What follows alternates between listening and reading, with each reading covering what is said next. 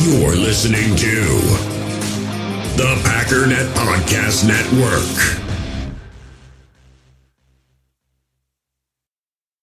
With threats to our nation waiting around every corner, adaptability is more important than ever. When conditions change without notice, quick strategic thinking is crucial. And with obstacles consistently impending, determination is essential in overcoming them. It's this willingness, decisiveness, and resilience that sets Marines apart. With our fighting spirit, we don't just fight battles, we win them. Marines are the constant our nation counts on to fight the unknown. And through adaptable problem solving, we do just that.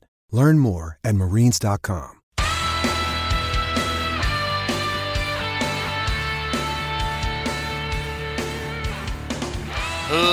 Ladies and gentlemen, welcome once again to the Packernet Podcast. I am your host and resident panelist, as always, Ryan Schlip. Check us out online, packernet.com. Find me on Twitter, pack_data.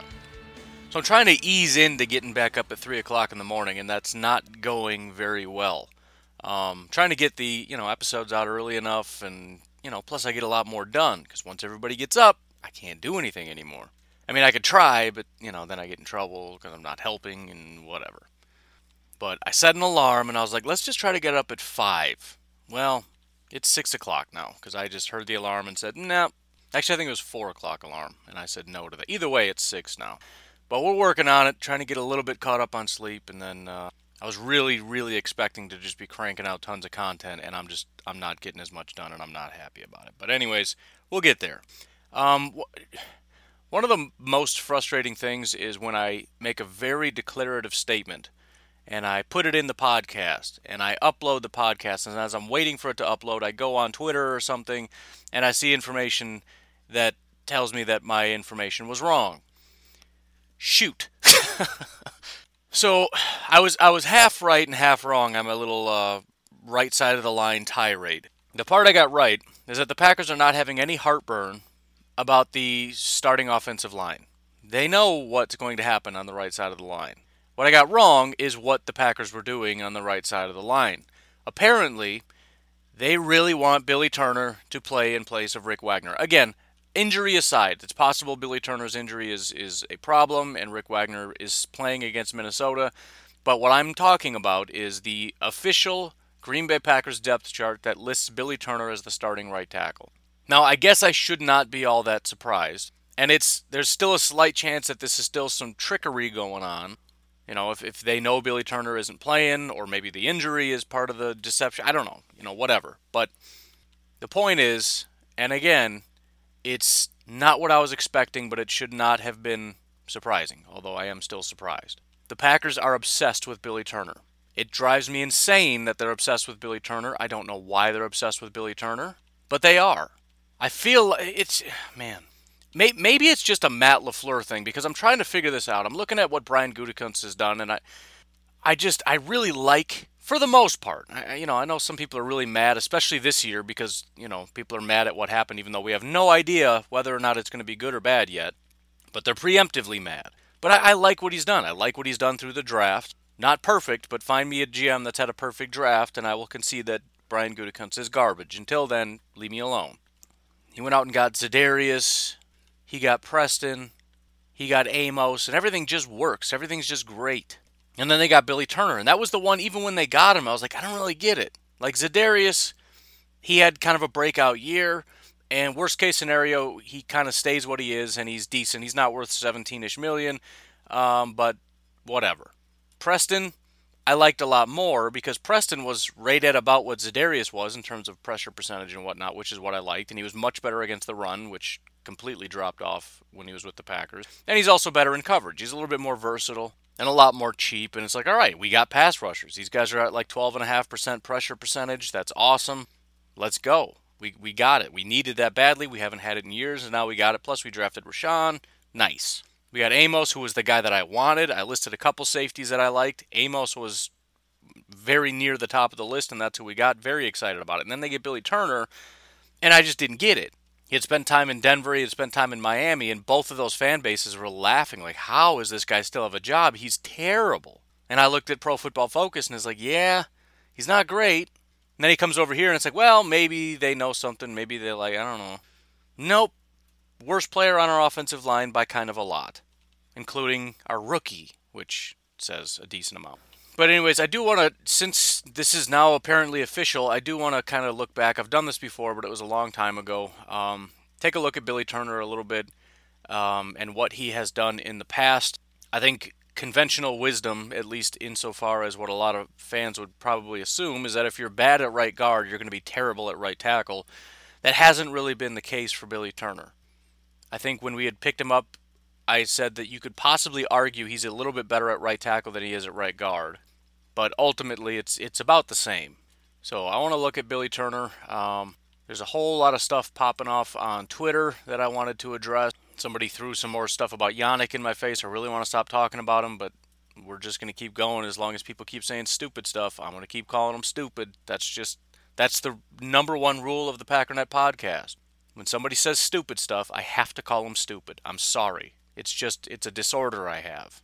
It's similar to Tourette's. I cannot control it. And if you shame me about that, you are ableist, I believe is the term, and shame on you, and your family, and everyone you know and love and care about. How's that sound? Good? All right. Snacks Harrison, Marcel Darius, etc., etc. Lots of stuff going on. Oh, and I don't know why it's not in my notes here. I thought I put it in there. Shoot. But it'll flow nicely with the Yannick conversation because it's kind of looking at statistics in general. But Aaron Donald has been all over Twitter as well, and I want to kind of briefly brush against that. I shouldn't. Why do I even say the word briefly on this podcast? I can't do anything briefly. But we'll see we'll talk about it.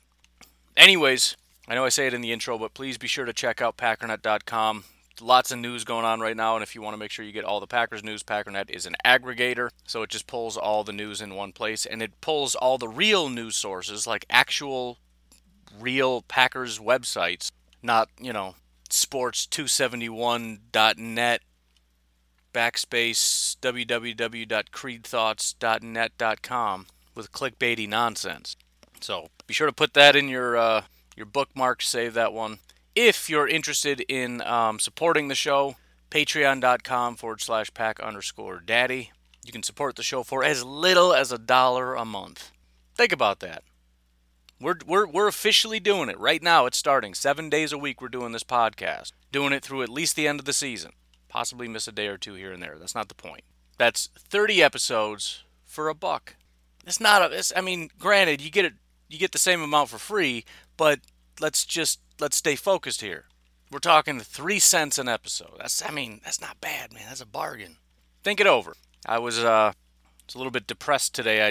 I'd opened up. We've got this spreadsheet that shows if I have any advertisements running or whatever. And I know you hear ads, but those are separate things. I get like 4 cents off of those. They're garbage. Like the Starbucks things and all that. That's nothing. The ones that I read are the ones that actually mean something. And for some reason I opened up the spreadsheet to look at it to see if there's anything upcoming. There's not. There's the one that you keep hearing, but other than that, there's not. But it opened up to a year ago, September last year. There were 4 ads in September. There's 1 for the rest of the year right now. It's like, oh my goodness. Coronavirus has just ruined everything. And I was warned about that advertisers have just completely dried up. It's not your concern. I'm just letting you know this has been a terrible, I had such lofty goals, man. My wife was literally making fun of me. I'm like, good, laugh about it. You wait and see. I'm going to double what I did last year. That down payment for the house, it's going to be done by the end of the year. Well, nope. I could buy myself a nice steak dinner by the time this season's over. But anyways, patreon.com/pack_daddy. I need your help. Thanks very much. What else? Get in the group, like the page. Was supposed to be uploading videos a long time ago, but I feel like I have drawn as much interest from the Facebook group and Facebook in general to the YouTube channel, and so I don't really worry as much about competition between the two, so I am planning on starting to upload videos to Facebook. That will mean some of you will stop watching on YouTube, but that's fine. I'll live with it. I didn't want to do that initially, but I did want to have both going, so I am planning on doing that. So if you want to watch any of my Packers content, you can subscribe on YouTube at Pack Daddy NFL, or just like the Facebook page, and you'll see some additional content over there. I think that's good enough. Let's take a break, and we'll talk about some stuff. Passion, drive, and patience. The formula for winning championships is also what keeps your ride or die alive. eBay Motors has everything you need to maintain your vehicle and level it up to peak performance. Superchargers, roof racks, exhaust kits, LED headlights, and more. Whether you're into speed, power, or style, eBay Motors has you covered. With over 122 million parts for your number one ride or die, you'll always find exactly what you're looking for. And with eBay Guaranteed Fit, your part is guaranteed to fit your ride every time or your money back. Because with eBay Motors, you're burning rubber, not cash. With the parts you need at the prices you want, it's easy to make your car the MVP and bring home huge wins. Keep your ride or die alive at ebaymotors.com. Eligible items only, exclusions apply.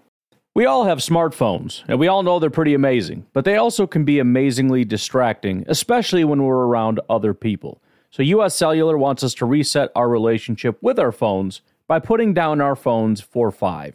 That's right, a company that sells phones wants us to put down our phones. And to see what we find, learn more at uscellular.com/built for us. In the hobby, it's not easy being a fan of ripping packs or repacks. We get all hyped up thinking we're going to get some high-value Jordan Love card, but with zero transparency on available cards and hit rates, it's all just a shot in the dark. Until now, introducing slab packs from arenaclub.com, the only repack that provides real value, a complete view on all possible cards, and clear hit rates for each one. Now when I buy slab packs on Arena Club, it finally feels like I know what I'm getting. And honestly, the best thing for me and my son is the fact that we're kind of novices into this. When I walk into a card shop with my son, and a card says it costs $40, kind of just taking his word for it that that's a good value. So I appreciate the transparency on grading, as well as just getting excited about seeing what you could potentially get. Right now, you can get 10% off your first purchase by going to arenaclub.com/packdaddy. Wow, that's crazy offer. 10% off a $400 slab pack. That's $40 right there. Anyways, that's arenaclub.com/packdaddy for 10% off your first purchase. All right, so let's just kind of zoom out and look at the career of Mr. Billy Turner. Billy is 28 years old. He was a third-round pick out of North Dakota State in 2014 by the Miami Dolphins. In year one, that is 2014, Billy only came in one game. This was week 17. I don't know if it was just because they were getting so blown out they decided to give him a shot, or if somebody got hurt last minute or what, I don't know. But he played right tackle. Played 17 snaps at right tackle, 5 run blocking attempts, 12 pass blocking attempts, and he did a pretty admirable job. Didn't allow a single sack, hit, or hurry. It's a small sample size, but, decent. Terrible run blocker, but whatever. So there you go. In 2015, the next year, they're like, all right, let's give this guy a shot. They kicked him into right guard, and they let him play the entire season at right guard. His overall PFF grade was a 55.7, meaning not very good. It's actually worse than he was in 2019. Which, shockingly, is one of the better seasons he's ever actually had. At right guard with Miami, he allowed 8 sacks, 6 hits, and 11 hurries. For reference, Elton Jenkins in his rookie year allowed 0 sacks, 1 hit, 23 hurries. It's a ridiculous amount of hurries, but not a single sack or hit. 1 hit, no sack. Billy Turner gave up 8 sacks, 6 hits, 11 hurries. So not great. I mean, he had extremely volatile, right? Some games he was great. Week 11 against Dallas, 1 sack, no hits, no hurries, 86.8 overall grade, real good game. Unfortunately, 9 of his 12 games were below a 60. Again, 60 is average via PFF, so all but 3 games were below average. Not very good. In 2016, he got moved all over the place. He was, again, a backup. In Week 3 against Cleveland, they moved him out to right tackle. Again, presumably to fill in for somebody who was injured. He only played 8 snaps, so it doesn't really matter. He didn't give up a single sack, hit, or hurry, so he was fine, but again, almost did nothing. Then the next week, he played left guard. He was a starting left guard because, they needed a left guard. He was putrid. He had an 18.3 overall pass blocking grade. That's one of the worst grades you'll ever see. You just don't see grades usually below like 40, because 40 is really, really bad. Which his overall grade was a 43.2. He gave up a sack, a hit, and 3 hurries in that game against the Cincinnati Bengals. Then the next week, week 5, they needed him at left tackle, so he was a starting left tackle. His overall grade was a 28.4. His pass blocking grade was a 21.1. He gave up 3 sacks, 2 hits, and 3 hurries in one game. They moved him to to Denver. They said, we're done. He needs to go. So he's like their number one backup. Billy Turner is their number one. He's their guy, right? When somebody gets hurt, Billy Turner goes in, right? Same thing the Packers are doing. Like, he's so good. We could put him anywhere. We could put him right tackle, left guard, left tackle, right guard. Literally the places that Miami has put him. And he's been terrible in all those spots. He played those 3 games and they're like, yep, he's gone. Bye. So Denver takes him.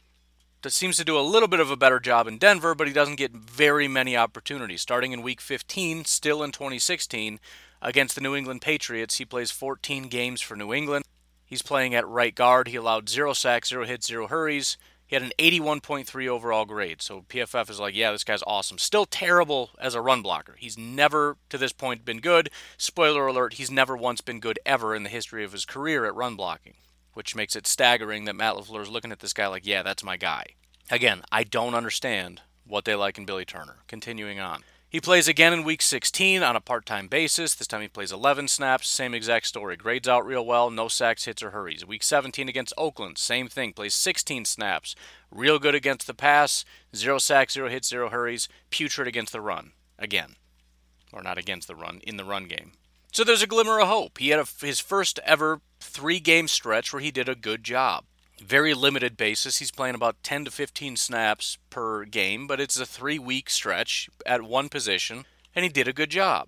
In 2017, Denver brought him in for only 46 snaps. They needed him in weeks, so he's still a backup. Week 6, their right tackle goes down.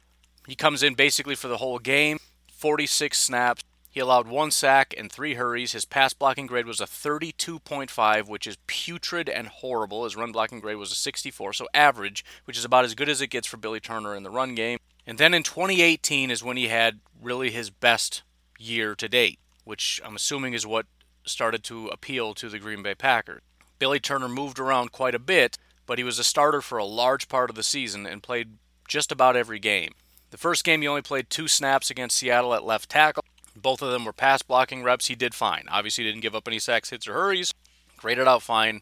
But when you have very limited snaps, you're going to be close to 60, which is average because there's not much to go off of. He got a 69, which means it was solid. You went up that much in only 3 snaps. That's fine.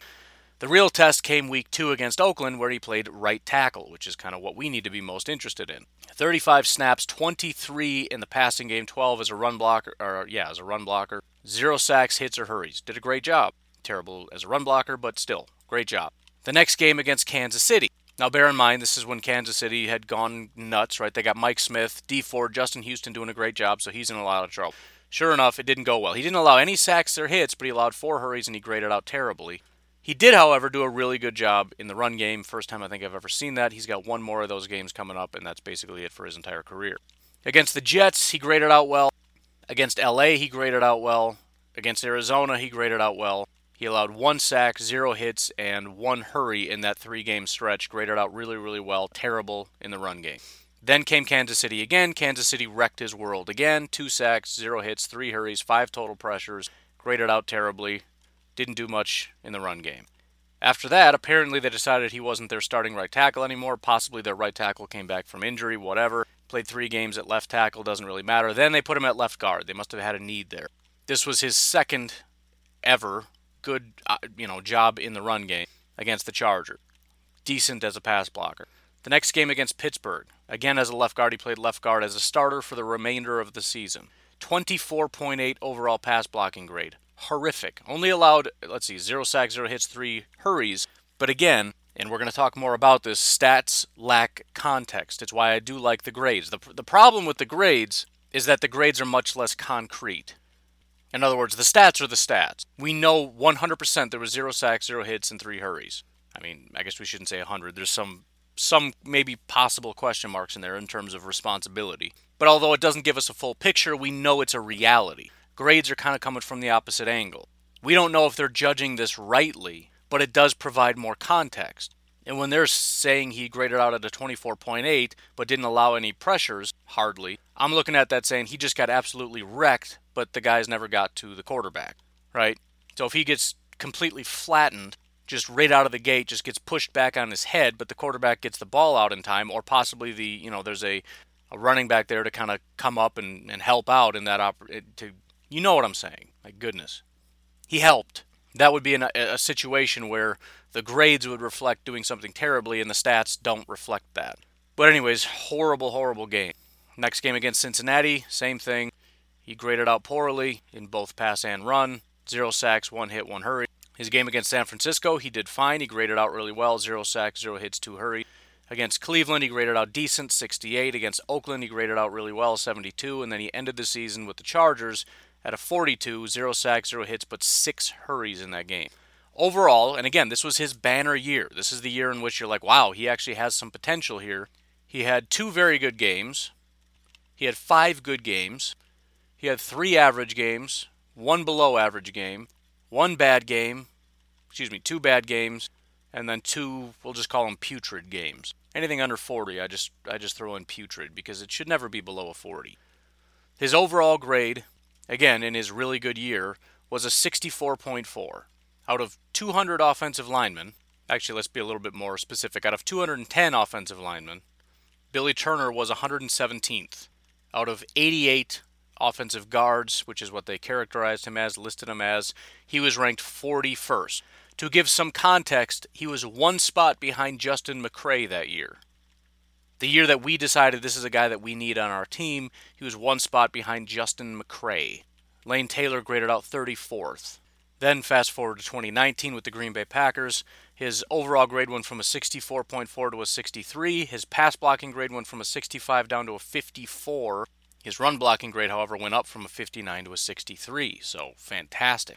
And now, this team that is obsessed with Billy Turner, the Green Bay Packers, they just can't get enough. We can't say enough good things about him. He's really incredible. Aaron Rodgers is obsessed with him. I don't know. For whatever reason, they think this guy is just the ultimate. And he did such a great job at right guard. We just really feel like he needs to move at right tackle. And again, this could just be they're watching Rick Wagner and going, this guy just doesn't have it anymore. We missed it on him. We thought maybe he would bounce back from this injury, but nope. He had a bad year last year. He's a terrible right tackle. We need somebody else, and the best way to put the best guys out on the field would be to put Billy Turner at right tackle, despite the fact that we think it's a terrible. It's possible that's what it is, but they're so glowing about how good he is. And maybe they're just being nice, but that's not the perception I'm getting. These guys seem to be going out of their way to talk about how great Billy Turner is, and I've never seen it ever. Nobody has ever seen it, aside from apparently Matt LaFleur and Brian Gutekunst, who sat in a room and watched Billy Turner and went, wow, this guy has just got he's got the juice, man. He's got what we need, son. A head coach that wants to run the ball more, goes out and gets a guy that has no ability to block in the run game, and is a subpar pass blocker, and that's being polite. We paid him way too much money to come over here. He's performed exactly as he had in the past. He met my expectations, which, again, and I don't know if anybody still hates PFF that listens to this show or not. The reason I like Pro Football Focus is that it's predictive. If you have a good stat or a good system of any kind, it's not just that you can read into the past, right? Because then you can get like with Yannick. Depending on what stats you look at, he's either a really good player or a mediocre player. The question is, which one can read into the future and tell you what's going to happen? Not that anything's perfect, but it should be able to, over time, produce information that helps you make decisions that are correct. And I feel like I have a very good track record of telling you not just what's happened, but what's about to come. And a lot of that has to do with reading into all the information, the large portion of that coming from Pro Football Focus. I told you I like Za'Darius, I like Preston, I like Amos. I have no way of reading into Billy Turner, and a lot of Packer fans refuse to acknowledge that. Because your source of information and your way of reading into the future is by looking into your heart and finding a huge Packer fan sitting in there just excited about everything. And finding all the positive clips that you can find, sound bites of Matt LaFleur and everybody else talking about how athletic he is and how he's going to be great for this team. And I'm just looking at the information going, yeah, maybe. I mean, he could have had a Za'Darius situation where he just completely explodes it's just a perfect situation for him. But I have no hope for that. I'm looking at a team that probably needs to draft a right tackle in the first round next year. That's the only thing I can get out of it. And again, I don't think he's going to be that much worse at right tackle. However, he has a much harder job at right tackle these days. There were situations, for example, when, let's say, Khalil Mack could stunt to the inside and destroy Billy Turner as a guard, but he more often went up against Brian Bulaga, who held his own against Khalil Mack. Billy Turner will not be able to do that. That's a problem. He's also not going to be able to do anything against Khalil Mack in the run game. That's a problem. So, as we sit here, and again, I was fine with Rick Wagner being cheaper and saying, okay, he's a little bit of a downgrade on Brian Bulaga, but he's held his own in Detroit for years, and if we just need him for a 1-year fill-in, then let's just do it. But if you're telling me we're putting Billy Turner there, then I'm telling you you're stupid for not paying Brian Bulaga for 1 more year. I'm usually not that guy. Usually it's like, all right, I get it, he's getting old, whatever. But if we're just looking for 1-year fill-ins, or if this is, and a lot of Packer fans have been saying this, that, based on what we're paying him, they had no intention of keeping him at guard. They wanted to put him to tackle. It kind of feels like they're forcing that a little bit. Like this was our long-term vision all along, that Billy Turner would be our tackle, Lane Taylor's a good enough guard, and that makes sense, assuming Billy Turner's a good football player. The problem is he's not. The other thing that worries me about Billy Turner, he had a couple good games, but there's a very big difference between how he performs against teams that have garbage pass rushers and how he performs against teams that have great pass rushers. For example, L.A. Now, if you look at L.A.'s, the Rams, got to be specific these days, the Rams actually grade out as one of the best pass rushing teams in football, so what are you talking about? Yeah, but none of them line up against Billy Turner. He was a right tackle in that game. The only reason they grade out well as pass rushers is because of Aaron Donald, who's a defensive tackle. The number 1 pass rusher on the team in 2018 was Aaron Donald with 21 sacks. The next best player on that team was Ndamukong Suh with 7 sacks. Then they had Corey Littleton, a linebacker, with 4 sacks. Then Dante Fowler with 4. Dante Fowler had 4 sacks on the season. No wonder Billy Turner did a good job against the Rams. Every human being on planet Earth. We could have put Corey Linsley at right tackle and he would have done a better job. Then you look at Arizona, his next really, really good game. Well, they got Chandler Jones, and Chandler Jones is really good, and he's off the edge, so there you go. Okay, where did he line up week 7? 22 of his snaps came off as a defensive end on the right side. Billy Turner was a right tackle, but it's not the same right. The defensive right is the offensive left. He played exactly 0 snaps against Billy Turner, 0. So Chandler Jones did not play against Billy Turner. Chandler Jones had 12 sacks. The next best pass rusher on the team is Robert Nkemdiche, defensive tackle. Then Rodney Gunter, defensive tackle. Then Hassan Reddick, linebacker. Then Zach Moore, edge rusher, who had 4 sacks. They had 1 good pass rusher, and he didn't line up against Billy Turner. Not one time. His next best game was against the Oakland Raiders in 2018. The number 1 pass rushing Oakland Raider was Maurice Hurst, defensive lineman with 4 sacks. Next best pass rusher was Bruce Irvin with 3 sacks on the season. Bruce Irvin lined up on the opposite side. The next best pass rushers were Carl Joseph, the safety, with 2 sacks, Clint McDonald, defensive lineman with 2 sacks, linebacker Nicholas Morrow with 1 sack, and then Arden Key, the edge rusher, with 1 sack. They had 0 sacks outside of that. Arden Key, Mr. 1 sack, lined up 11 times against Billy Turner. Are we getting the picture? He does a really good job when he doesn't have to do anything, when he's going up against the worst possible players in history. However, you put him against Cam Hayward on the inside, he gets graded at a 24.8. When he played left guard against Cam Hayward, didn't really go so well. The guy that just got paid because he's a freak. You put him against Chris Jones and D Ford and Justin Houston, it's a different story. He got absolutely lit up. So that's concerning. If he plays week 1, he's going up against Danielle Hunter. Danielle Hunter and Arden Key are not the same guy. Fortunately, I believe Trey Flowers lines up on the largely against David Bakhtiari.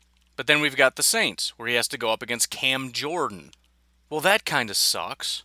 Then he gets a little bit of a reprieve until he has to go up against Mr. J.J. Watt. No, he's interior. Okay, what do they do in dime? Which at this point is basically base.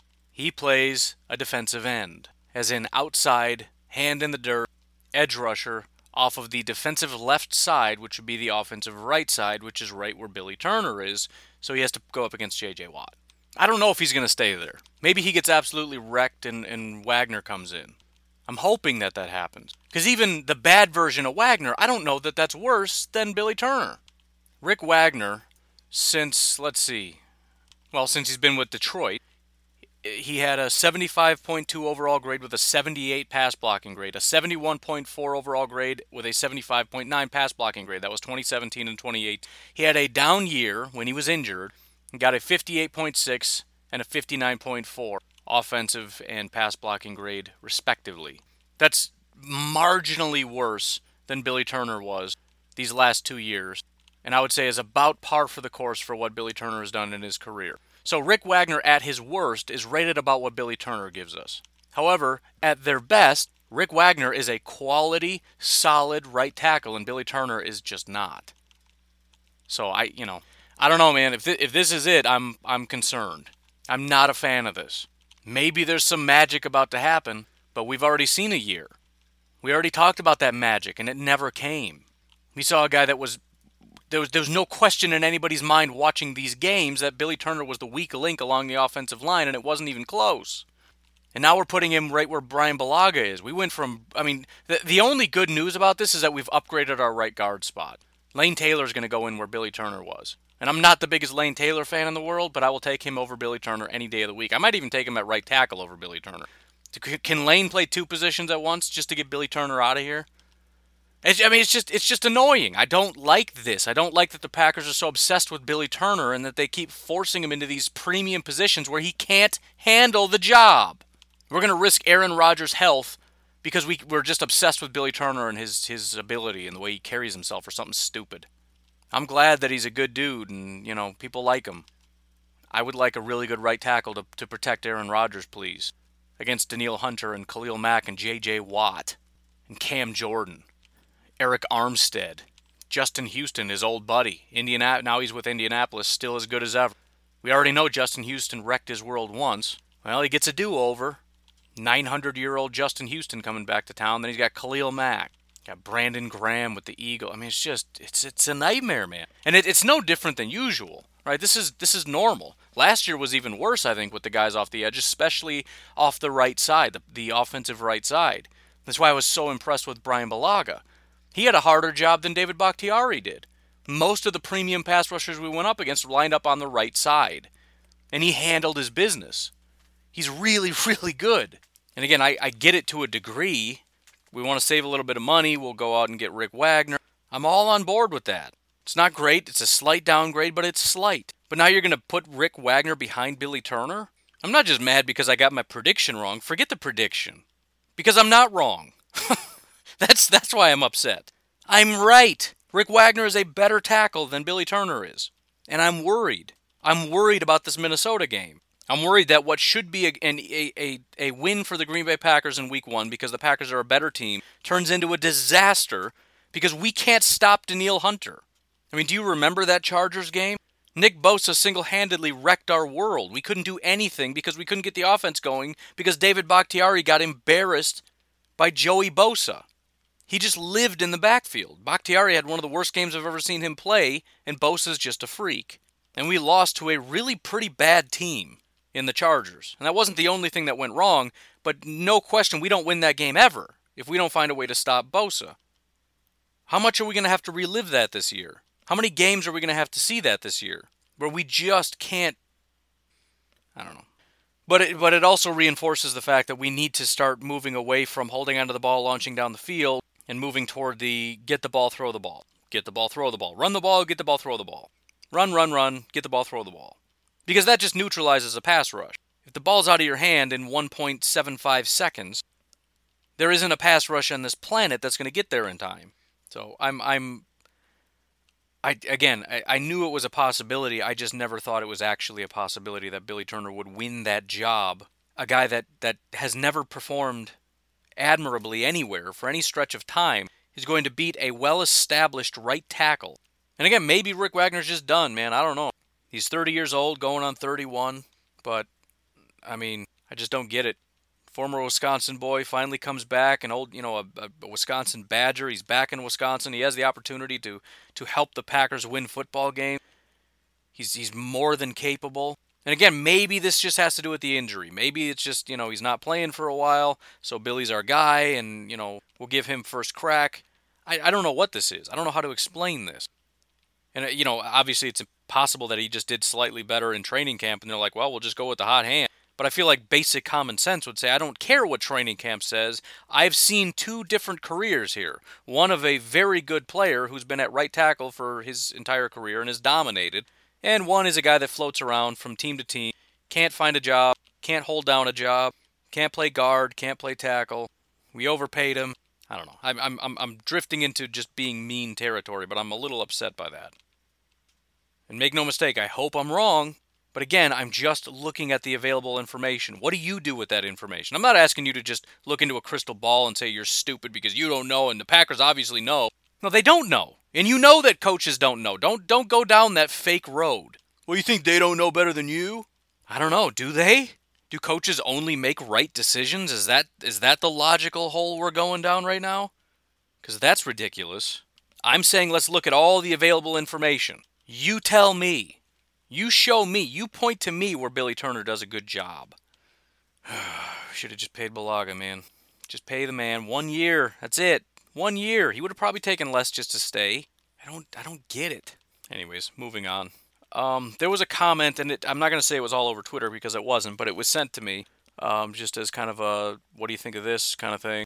And I'm not even going to say who it was because I don't want it to sound like I'm attacking them. But let's just say the theory was posited, and a lot of Packer fans are still really worried about the interior of our defensive line. I think this is very similar to wide receiver and offensive line and everything else. The Packers are set. They know what they have. They know what they want. They're comfortable enough. Obviously, they would love to have better options in certain places, but they're good. They're ready to roll. Packer fans are not. It's the final hour, and we still think we're going to go out and get this defensive tackle and this wide receiver that's going to have, on 3 days' notice, he's going to come in and start. I doubt that very much. But the theory was thrown out there, why don't we essentially go out and get Marcell Dareus? The rationale behind it, Marcell Dareus last year was ranked 65th among all defensive linemen against the run, which is better than any and all Green Bay Packers last year. Now, right off the bat, when I hear that, it would be like if you were to go over to a friend's house and his wife was a really bad cook and she was making dinner, so you're like, you know what? We should probably stop and eat before we go there because her cooking is disgusting. And you're like, all right, where should we go? And they're like, well, there's this really terrible restaurant down the street that is slightly better than her cooking. We should eat there. So, well, what? In other words, Marcell Dareus was pretty bad against the run, but he was marginally better than the Green Bay Packers, so we should go get him. Just that alone I didn't fully understand. Beyond that, Marcell Dareus, here's the problem. We kind of almost just need to throw out the rationale that he put out there, because it kind of makes sense, but only if you disregard 2019, because 2019 was not good, but he was also injured, so it kind of doesn't really matter, I guess. But 6'3", 331, he's a big dude, right? He is a guy that is kind of like Snacks, kind of like, whoever. Pretty much every 6'3", 331-pound defensive tackle. He's useless as a pass rusher. Hasn't been able to help in that department since he was with Buffalo in 2014 when he had 10 sacks. But is stout against the run. This is very similar, but to a much larger degree. And I will say this is different than Yannick because he's been basically the same guy forever. It's not like he had that one good year with Jacksonville, therefore whatever. No, nonsense. It was actually one of his worst years was 2017 with Jacksonville. I wouldn't be opposed to Marcell Dareus. The problem is, what is he going to cost? He's 31 years old, and there's definitely a decline that's taking place. 2013, 14, 15 with Buffalo, he was basically elite. 2016, 17, 18, he was kind of high 70s, low 80s, which is good to very good. And then again, this year he was hurt, but he was at a 68.8 against the run. So the first thing we would have to establish with Marcell Dareus, kind of similar to Rick Wagner, is this a situation where he's a really good player that's pretty old, but he's got a little bit left in the tank. If he's healthy, we should pull the trigger, and he's cheap. If that's the case, I'm on board. Let's do it. But again, he's got to be relatively cheap. We've got to factor in he's 31 years old. He's coming off an injury, and he really did a poor job last year. Injury or not, it doesn't matter. You were not good. If those things are all in line, and listen, this is I don't know if he's getting this from just off the top of his head, or if there's some talk about this being a possibility, or possibly just the fact that there's a fire sale in Jacksonville and we should just get the last of their remaining defenders that's good at anything. This is actually, you know what this reminds me of? This reminds me of a Michael Pierce pickup. This is almost identical to Michael Pierce. Michael Pierce has been one of the premier nose tackles in the league. He's not technically a nose tackle, I think, because I believe they have a 4-3 in Baltimore, but it doesn't matter. Very, very good, big-bodied run defender that had a down year last year that Minnesota picked up and was hoping he would regain some of that magic. That's Marcell Dareus, one of the premier run defenders in the NFL, was injured, 31 years old, down year for sure. Does he have anything left in the tank? Are the Jaguars willing to move him? What's it going to cost? Which is the other thing we have to factor in. If it's a trade scenario, we have to give up some compensation. Now, I would hope and think that this is a very low, I guarantee it would be like a 7th. And the only reason I say that is that Jurrell Casey just got moved for a 7th, and Jurrell Casey's a very similar prospect that had a much better year last year and is a year younger, provides a lot more as a pass rusher, which is infinitely more important to a defensive coordinator than being able to stop the run. 6th or a 7th will get this deal done, no problem. Oh, I'm an idiot. He's already a free agent. Never mind. Ignore any reference to the Jaguar. I was looking at it, and it says his contract is $2.5 million. That's dead cap money for the Jaguars, who have already released him. So he's a free agent. Yeah, dude. I mean, again, it comes down to how much is it going to cost. I say again, I don't know. I deleted a bunch of this because I had referenced trade information and everything. Now, just to put it into context, the Jaguars declined to pay him $20 million and released him, which is reasonable. And the reason he's probably still a free agent is because he's wanting to get as close to $20 million as possible. I don't think I'd want to pay him more than, I don't know, not very much at all, I guess. Anyways, I mean, it's an interesting thought. Again, as far as being predictive, it's really hard to say. Very similar to Rick Wagner and Michael Pierce and a lot of other guys who have been really good for a very long time, had one down year because of injury. Do you anticipate them getting better? Are they going to come back fully healed? Are they going to play at what they used to do when they were 25, 6, 7, 8 years old? If you believe that, then we should go out and get Marcell Dareus. If you don't, then we shouldn't. Now, again, all of this is not really worth talking about because I think the Packers are pretty comfortable with where they're at, especially this late in the game. Today is the 9th. We are 4 days away from football. If they called today and said we want Marcell Dareus out here, he'd have to fly out there, they'd have to do a workout, they'd have to work on a contract. It would be like on game day, he'd have to get ready to get suited up and go play.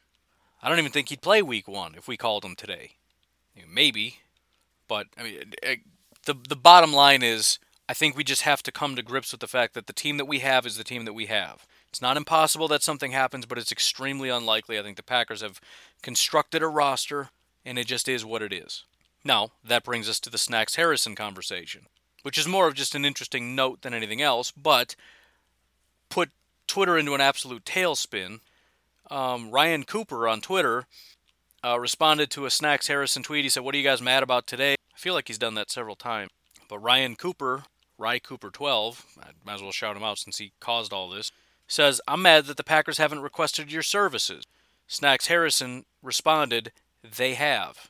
Now, he did follow that up with, "meaning at one point, not sure about recently, I don't know the team names of recent." He has gone on to say that he has specifically asked to not be told what teams are inquiring about him. We also have to fold in the fact that the Green Bay Packers do basically call about everybody. However, he phrased this as, not to say that he couldn't have just taken it out of context or whatever, it's possible they just called and are like, "Hey, what's the price?" or any of that, whatever. But it says the Packers haven't requested your services, as in would like you to come here to play for us. Not just inquiring, but we want you here. And Snacks said they have.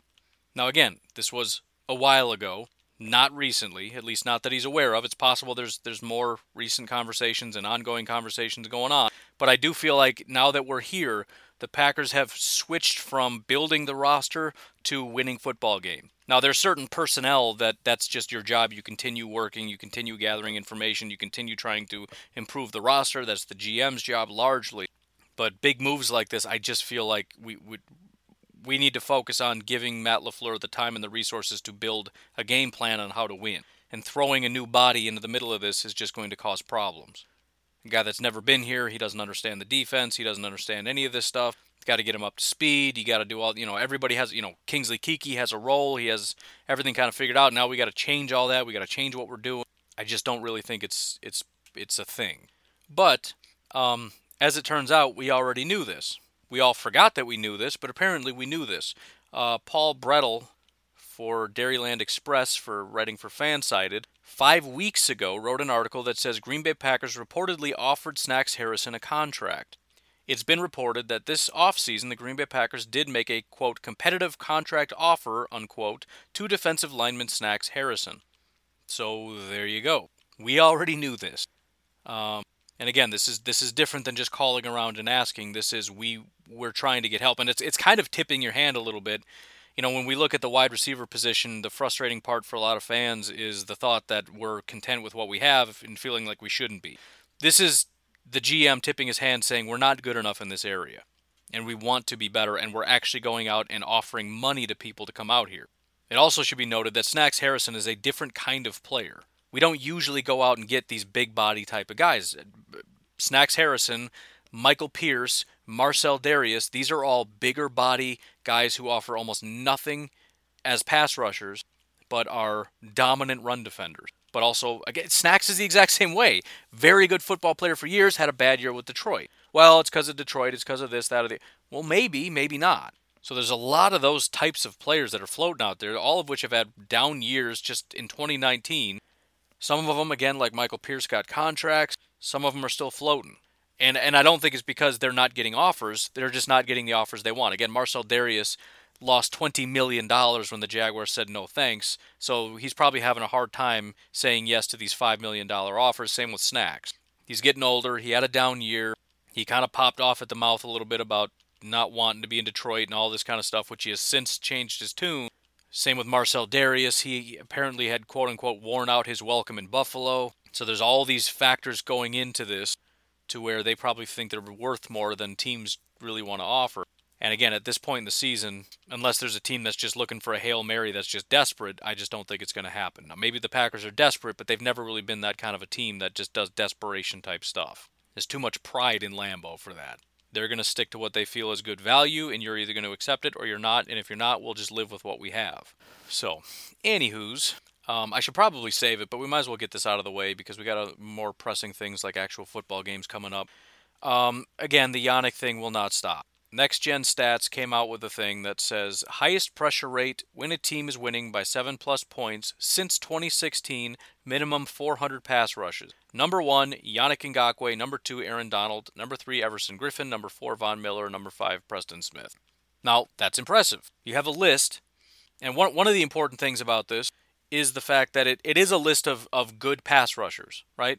There are lists that I can make, and I've done this in the past to kind of illustrate a point, right? Well, sacks are not sacks, that's a bad example. Interceptions are the most important thing. Okay, well, sort by interceptions, look at the list. It's not the list of the top 10 best corners in football or safeties in football, because that's not the best way to judge things, and you can prove it by just sorting that. Now, it's not a great list. Everson Griffin is clearly not the third best pass rusher in football, and Preston Smith is clearly, as much as I appreciate him, not the fifth best pass rusher in football. So already you can look at it and say there's a couple of good names, but a lot of this is just kind of silly.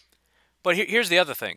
When a team is leading by 7+ points, and since 2016, there's two ways we can use stats. The way that I like to use statistics is first you build out an idea of what you're looking for.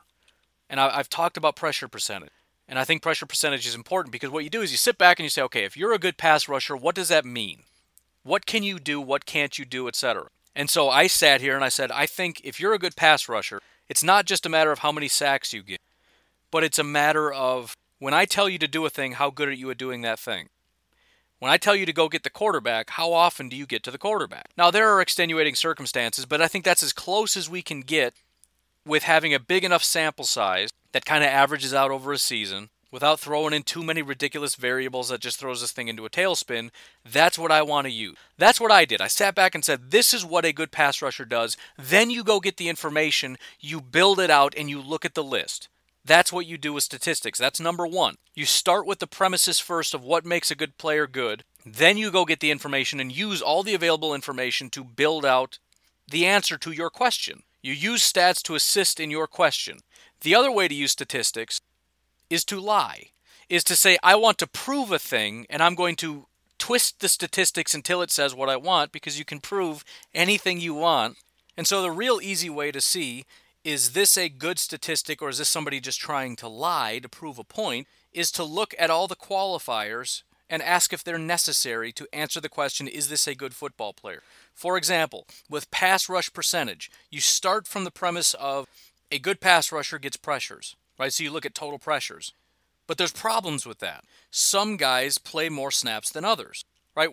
It's hard to say, and this is the biggest reason people knock Rashawn Gary, because he didn't have any stats, or he had very low stats. Well, the problem with looking at it from that standpoint is they had very few opportunities. So you would look at the stats divided by the opportunities. So you could just look at it as snaps, right? How many pressures you got divided by how many times you were on the field. The problem with that is that sometimes you're playing against the run. I don't expect you to pressure the quarterback when you're trying to stop a running back. I don't expect you to pressure the quarterback when you're being asked to drop into coverage. That's unfair to do that.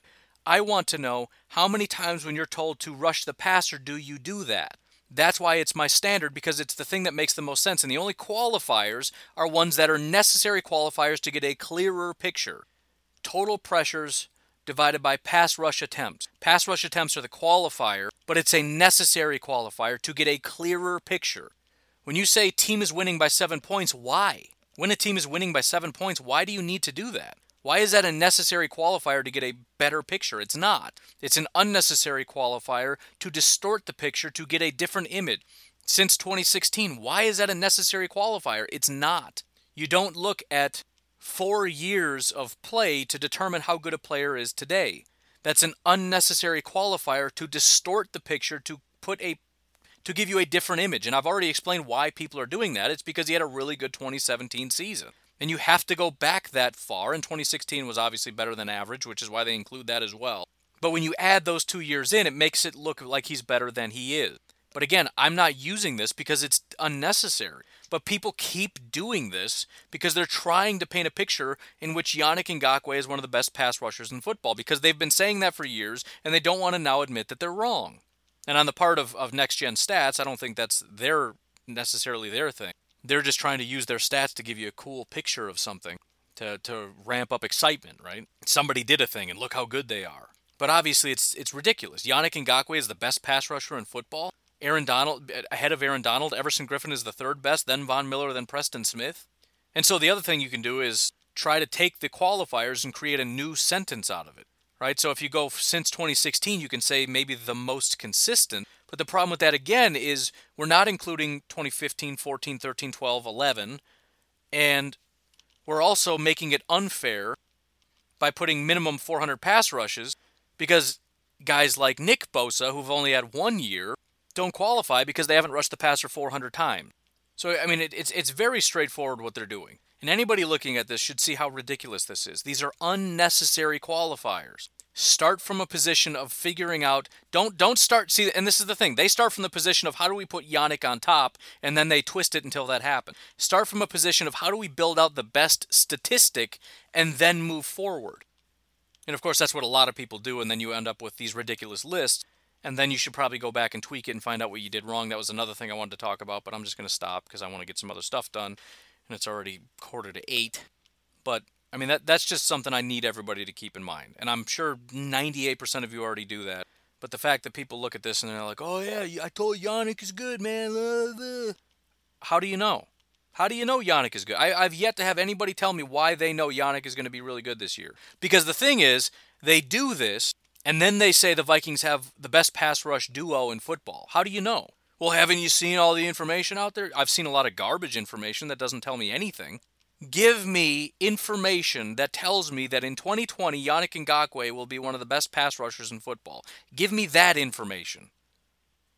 I mean, I'm tired of doing this, but they won't stop doing this. Next Gen Stats, again, had to throw their hat in this ring to help everybody else prove how great Yannick is and get these Vikings fans all fired, which, again, I should probably just keep my mouth shut, let them get excited, because it's just going to add to more crushing defeat and disappointment when he doesn't live up to everything that they wanted him to be. Because they genuinely believe one of the best young pass rushers in all of football took a $6 million pay cut because he loves the Vikings that much, and turn down a bunch of $20 million offers and is going to go out there and absolutely dominate. A guy that over the last 2 years has been worse than Everson Griffin as a pass rusher and has consistently been throughout his career one of the worst run-defending edge rushers in all of football. But suddenly he's going to be playing under Zimmer for a lessened contract and is just going to be an absolute freak. As though if Myles Garrett were to say, I don't want to be with the Browns anymore, and just decided he was going to walk away, he would get anything other than a $28 million contract for about 6 years. $12 million. You guys are ridiculous. This whole thing is ridiculous. And I'm tired of doing this. But again, I have Tourette's. It's a rare form of Tourette's where I have to call stupid people stupid, or stupid. I'll call you whatever name I feel like. And Next Gen Stats just made the list. And it's not like it's wrong. It's just, it's you know how sometimes people will do things and they'll pretend they're not trying to say something bigger, but they clearly are. This is classic with politics. And it's classic with politics in the NFL right now. I'll just leave that alone, but it's the reality. They're making a very large statement. And then when you go at them and address the large statement, they say, I'm not making a large statement. I'm just saying this one little thing. All I'm saying is Yannick has the highest pressure rate when a team is winning by 7 points since 2016, minimum 400 pass rushers. That's literally all I'm saying. Yeah, but that's kind of random. Why are you saying that? I'm just saying. It's not a big deal. Can't I say things? Am I not allowed to say things? You're clearly trying to point out that he's the best pass rusher in football. You're clearly making a statement about how good Yannick Ngakoue is. But again, if you say he's not that good, well, I'm not, who said that? Nobody said that. I didn't say that. I'm just saying this tiny little thing. You're a liar. You're clearly trying to make this much bigger picture, this much bigger statement, and you're lying about it being this little thing. You're moving the goalpost around, and it drives me nuts. I'm not gonna buy into that. You put together a list like this, I'm gonna kick you right in the head, and I'm gonna hold you accountable for it. You put a list together that has Yannick Ngakoue as the best pass rusher in football according to this list. If it's not saying he's the best, then clearly your list is stupid, and you should never have put it together, and you should never have put it all over Twitter. Either stand by this statement or don't. These stats guys are ridiculous. If you're not trying to say anything other than if I throw together some random stats and it comes out with a random list, I mean, what are we doing? I mean, if I put together a list that was most tackles by an inside linebacker since 2013, minimum 6 seasons, which, again, random, but whatever, that also has 14 sacks minimum, and I just throw that list together, and there you go. There's your top 5. Like, what is this telling me? Is this a list of the best linebackers in football? No, it's just a list I made. Wow. I'm going to give you a gold star and put it on the fridge, sweetheart. That's adorable. Thank you, Next Gen Stats. Thank you for this macaroni picture of garbage. I don't know what it is. It's scribbles on a piece of paper, but I'm going to hang it up on the fridge for you, okay? That's what this is. It's random scribbling nonsense that hopefully mommy hangs up on the fridge for you. So stupid. There's too much stupid in the world. I feel like that's a good last sentence for the show. There's too much stupid in the world. And so I'll leave it at that. Tomorrow is officially the first day of football.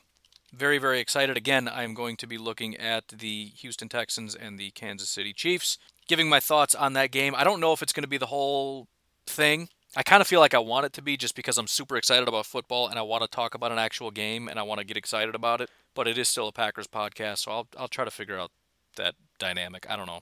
We'll see what happens. But anyways, you folks have yourselves a fantastic day. I will talk to you tomorrow. Have a good one. Bye-bye.